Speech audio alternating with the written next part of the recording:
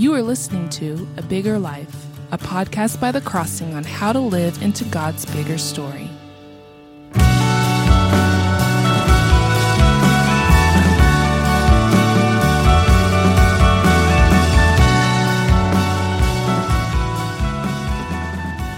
Hi, welcome back to A Bigger Life. A few episodes ago, I mentioned that I first started learning to pray the Psalms back to God when I was a freshman in college, and I actually mentioned recently in a sermon that was one of the things that changed my life, and I did it in the context of emotional pain. I was still working through the emotional pain of my high school girlfriend breaking up with me that we dated for a year. You know how it is when you're a freshman in college or you're a senior in high school, that seems like everything revolves around that relationship, and I wasn't sure where to go other than trying to go back into that relationship. That was not God's will for me. I explained that in a sermon, why that was not God's will for me and how it all worked out. But in that emotional pain, I channeled it toward praying and really trying to seek God more deeply, more emotionally in my life. And learning how to pray the Psalms was a huge part of that for me. And Psalm 40 was the one where I first started. I don't know what it was. I was just reading through the Psalms, and for whatever reason, when I was reading Psalm 40, I just started praying it and started making it my prayer. And that was kind of the beginning of all that for me. And I look back now at Psalm 40, and there are phrases in it that I remember really resonating with me as a freshman in college, and they still resonate with me. They still are things that are hitting my emotions of wanting to pray these things and trust God for these things and to emotionally connect with God around these words and around these phrases. And one of the biggest things that helped me when I learned to pray the Psalms and just learned to pray Scripture back to God was just developing a vocabulary of prayer. So that now often when I sit in the dark, I don't have to get a Bible out. I have this vocabulary of prayer that I've developed over the years of praying the Psalms and praying Scripture back to God. I just have the vocabulary in my head that I use. And I think Psalm 40 is a good psalm for that. It's got a lot of good phrases that are good for just developing a vocabulary of prayer. So, as I've said, the show notes have the scripture in them, so you can, if you want to swipe left or whatever, however you get to the show notes in your podcast, read along or whatever, or just listen. So I'm just going to start reading this psalm. I'm not going to read every verse because it's too long for that. But I'm going to read the verses that most resonate with me as verses that I want to pray. And by the way, I want to say that I said also to Diego, the audio engineer, I said, whenever I pray a psalm back to God, not every verse resonates with me that I pray. I just pray the verses that resonate with me. I'm not trying to study this psalm and write an exposition on it, an exegetical paper on it, and make sure I hit every verse. I'm not trying to do anything like that when I pray the Scripture back to God. I'm just trying to find phrases that resonate with where I am and what I want to pray. So if a psalm doesn't resonate with me, I move on. If a verse doesn't resonate with me, I move on. This is not a Bible study time. This is a time for me to pray Scripture back to God, and I'm at this point, there's certain Scriptures that resonate with me more than others, and so those are the verses that I pray, and you should feel the freedom to do the same. Verse 1 says, I waited patiently for the Lord, for Yahweh, for the I Am. And I think we should notice that is the term most often used in the Psalms for God, is the I Am, and we just want to stop and take mental notice every time, because it's the name of God that gives us a picture of God that should help us be more motivated to make God our God, to seek God, to trust in God. I waited patiently for the I Am, for the Lord. He inclined to me and heard my cry. He drew me up from the pit of destruction, out of the miry bog, and set my feet upon a rock, making my steps secure. He put a new song in my mouth, a song of praise to our God. Many will see and fear and put their trust in the Lord.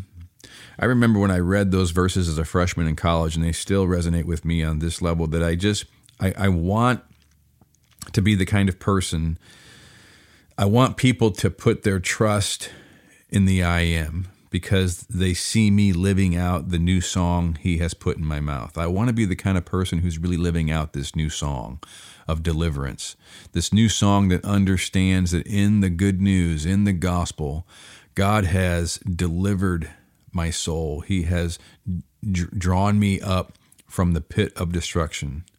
This death that my life was on a collision course and that I had no hope, he reached into my heart and he reached into my soul and he gave me the knowledge of his gospel, and he drew me up from the pit of destruction, out of the miry bog of just living for self, living to please others, always trying to find some sort of security in this world and joy in the things of this world, all of which are uncertain, all of which we eventually lose, and then there comes death. He drew me up from that narrative, changed my narrative of my life completely, and set my feet upon a rock that's secure. And he put a new song in my mouth, a song of praise to my God, a song of praise to the I Am, a narrative now that defines my life, that is not death, but life, that is not losing things, but having a forever abundance in the narrative of God for my life. Many will see and fear and put their trust in the Lord because they see me living out this new song. That's what I want to be true for my life. I don't always succeed for sure. I want that to be my prayer. I want that to be what my life is about. So verse 4 says, "Blessed is the one who makes Yahweh, the I Am, his trust, who does not turn to the proud." All the things in our culture that we would turn to for our security or for our joy or for our confidence. We turn to trying to be cool or trying to have the things that define worldly success, or having popularity with a group that we want to be accepted by, or the pleasures that people say we have to have in order to have life. I think that's what I think of when it says, who does not turn to the proud or to those who go astray after a lie. I don't want to go astray after a lie. I don't want to turn to the proud for my trust. I want to make the I Am, the one who is the source of all that exists, the one who is the giver of all life, the one who is infinite and forever. He's the one I want to make my trust. So verse 5 says, "You, to the I Am, you have multiplied, O Lord, my God. Yahweh, my God, the I Am, my God.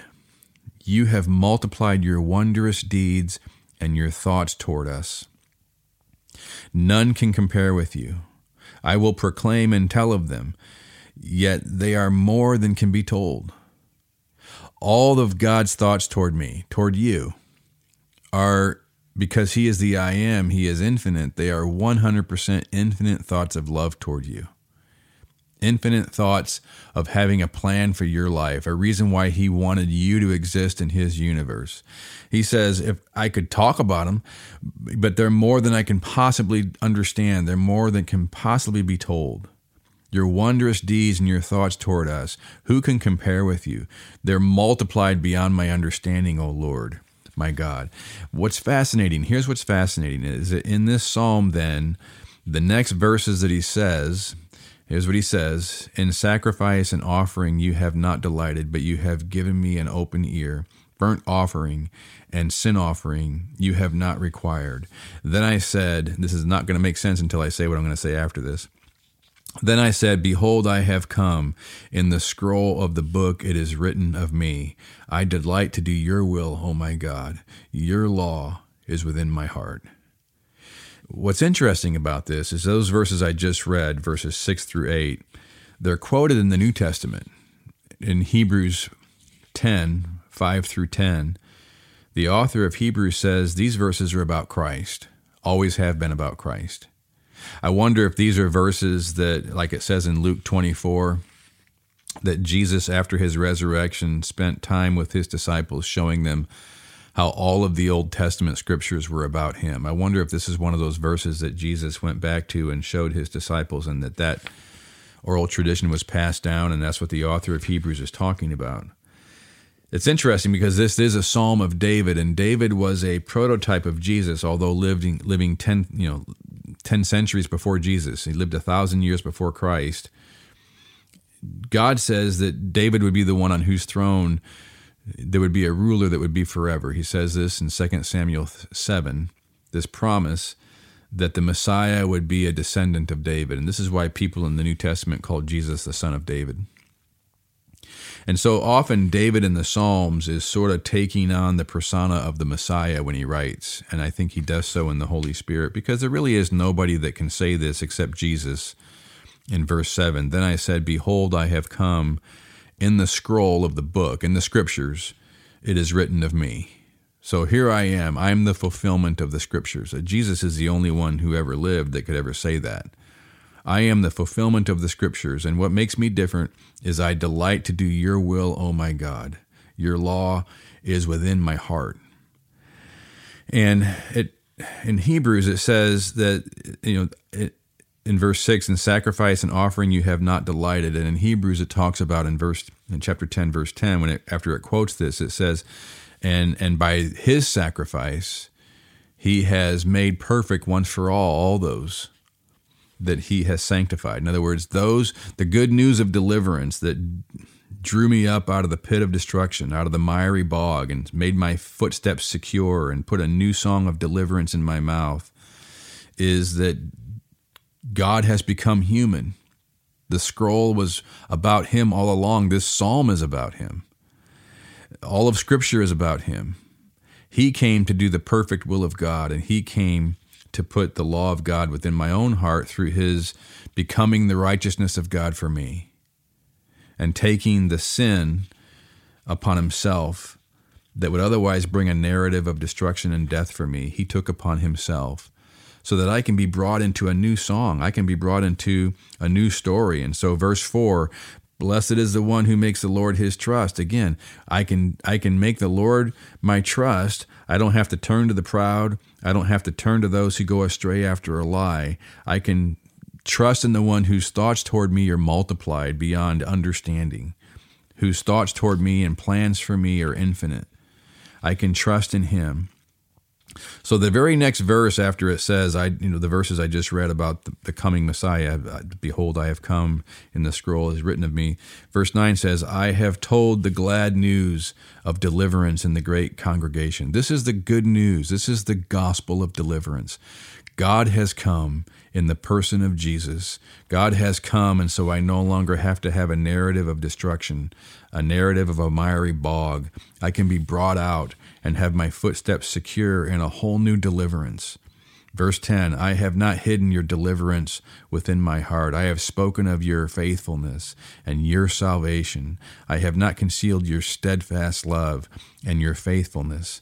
Verse 11, as for me, O Lord, you will not restrain your mercy from me. All of this is because of Christ, and God was merciful and faithful and full of steadfast love and deliverance by becoming Jesus for me. As for you, O Lord, you will not restrain your mercy from me. Your steadfast love and your faithfulness will ever preserve me. This is my hope. This is my song of deliverance. This is the new song he has put in my mouth, that his mercy is not restrained. His steadfast love and his faithfulness will ever, forever preserve me, give me life. And the next verse, verse 12, David says this, for evils have encompassed me beyond number.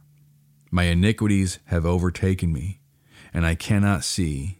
They are more than the hairs of my head. My heart fails me. Be pleased, O Lord, to deliver me. You ever feel that way? These are phrases I think that have become my vocabulary. Unfortunately, they become all too often my experience.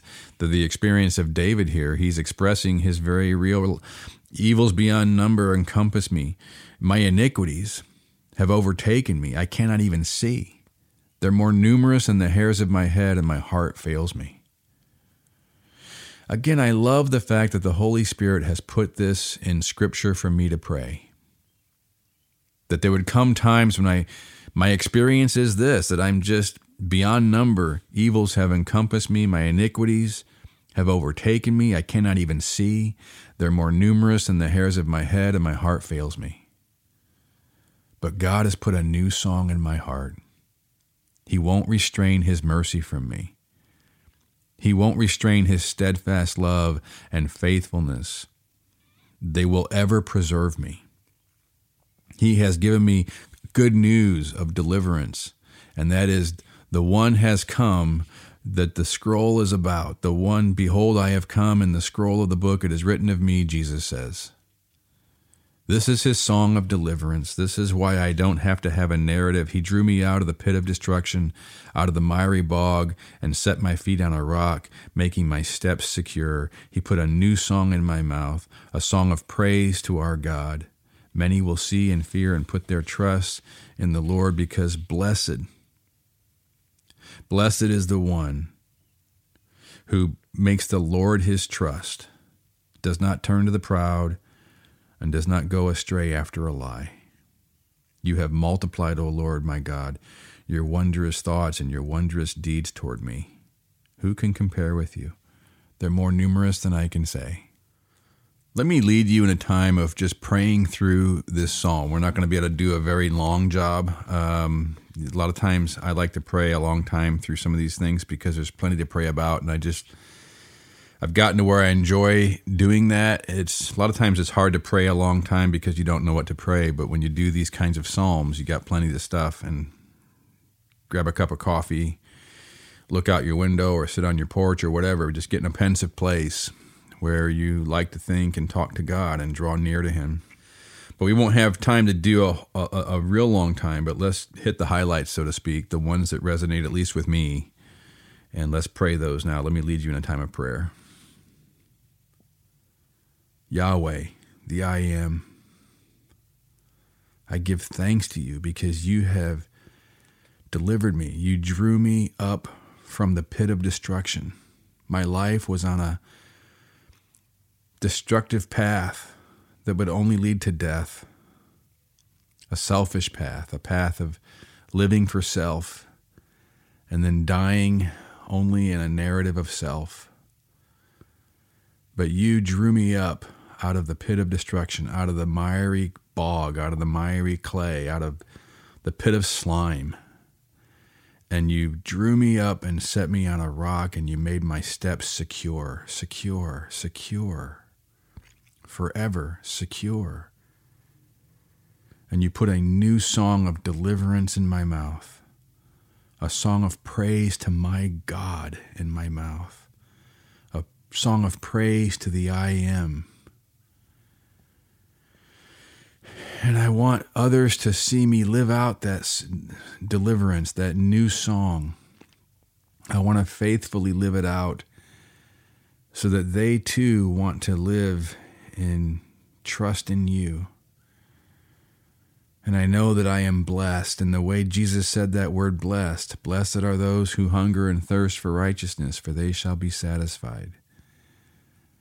Blessed are the pure in heart, for they shall see God. I want to be blessed in that kind of way forever in your kingdom, the new heaven, the new earth. Blessed is the one who makes Yahweh, makes the I Am, makes the Lord his trust. I want to make you my trust in for security, the one I trust in for my joy. You're my joy. You're my security. You pulled me out of the pit of destruction and make my steps, my feet, secure. I trust in you as my confidence. You're the one that makes me confident, because I now have a life that is in the light and worth living, is on a forever narrative in your kingdom. I don't want to turn to the proud. I don't want to try to be cool.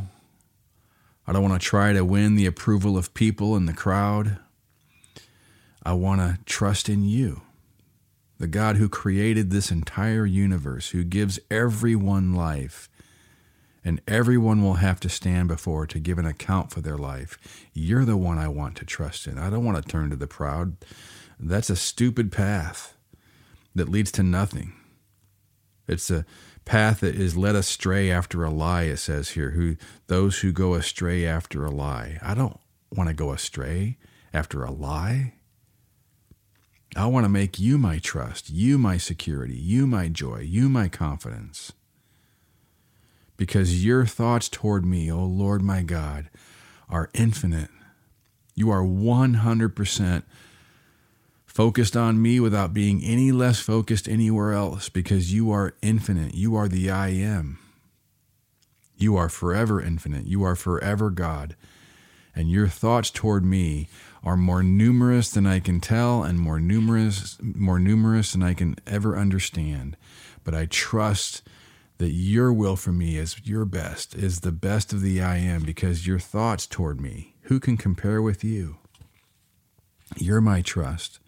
Because Jesus has come, the scroll was written about him all along, and he came and he did your will. And he has been the sacrifice now so that I can come and do your will, so that you can take me out of the destructive, miry, slimy pit and put me into a better story, a better narrative, where you are my trust and you are my Lord and you are my God and you are my life. You are the one who put glad news of deliverance in my heart.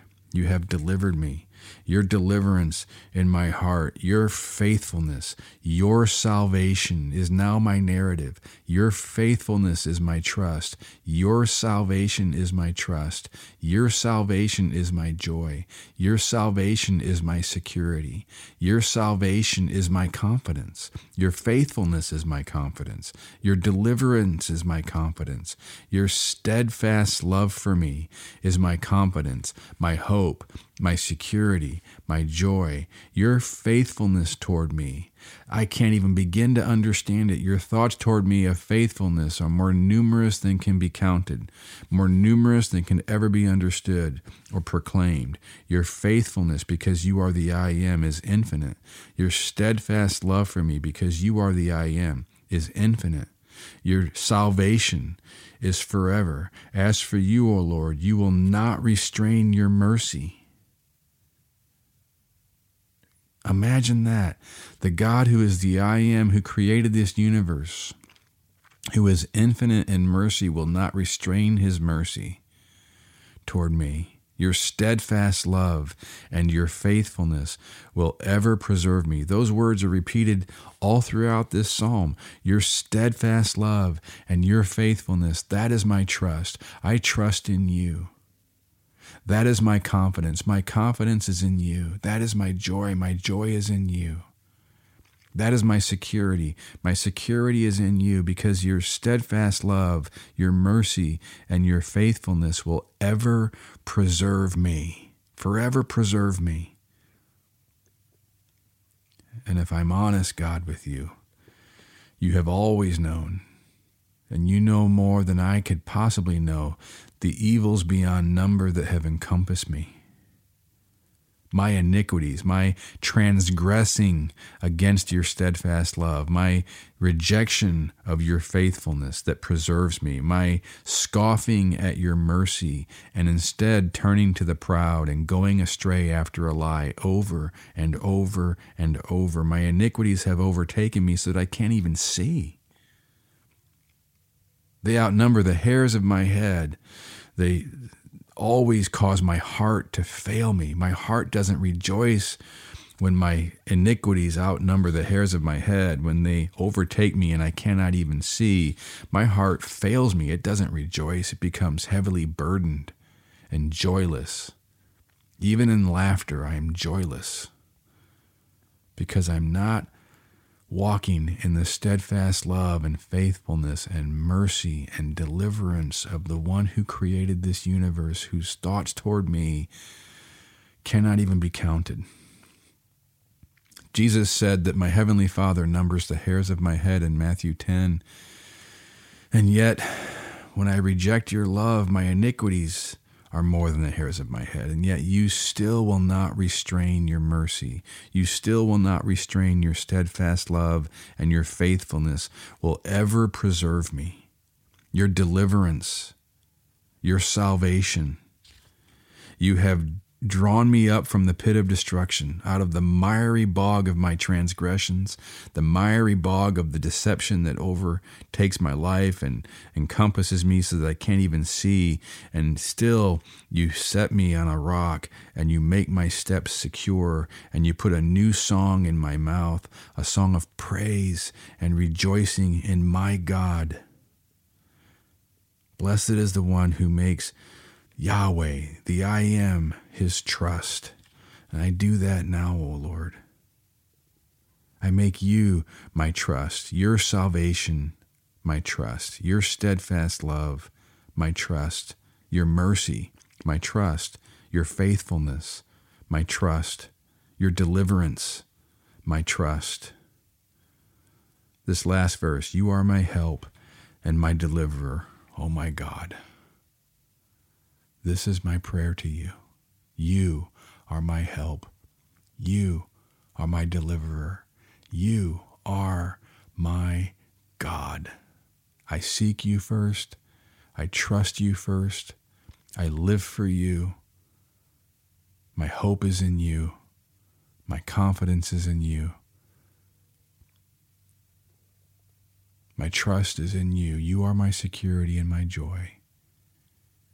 In Jesus' name, the one whose the scroll of the book was written of him who came to do your will, to be my righteousness, to take my sin upon himself. In Jesus' name I pray all these things. Amen. Thanks for listening to A Bigger Life, a podcast of The Crossing, a church in Columbia, Missouri. If you enjoyed this episode, please subscribe and give it a rating so people can find this content more easily, or consider texting it to a friend or posting it on social media. Thanks for listening.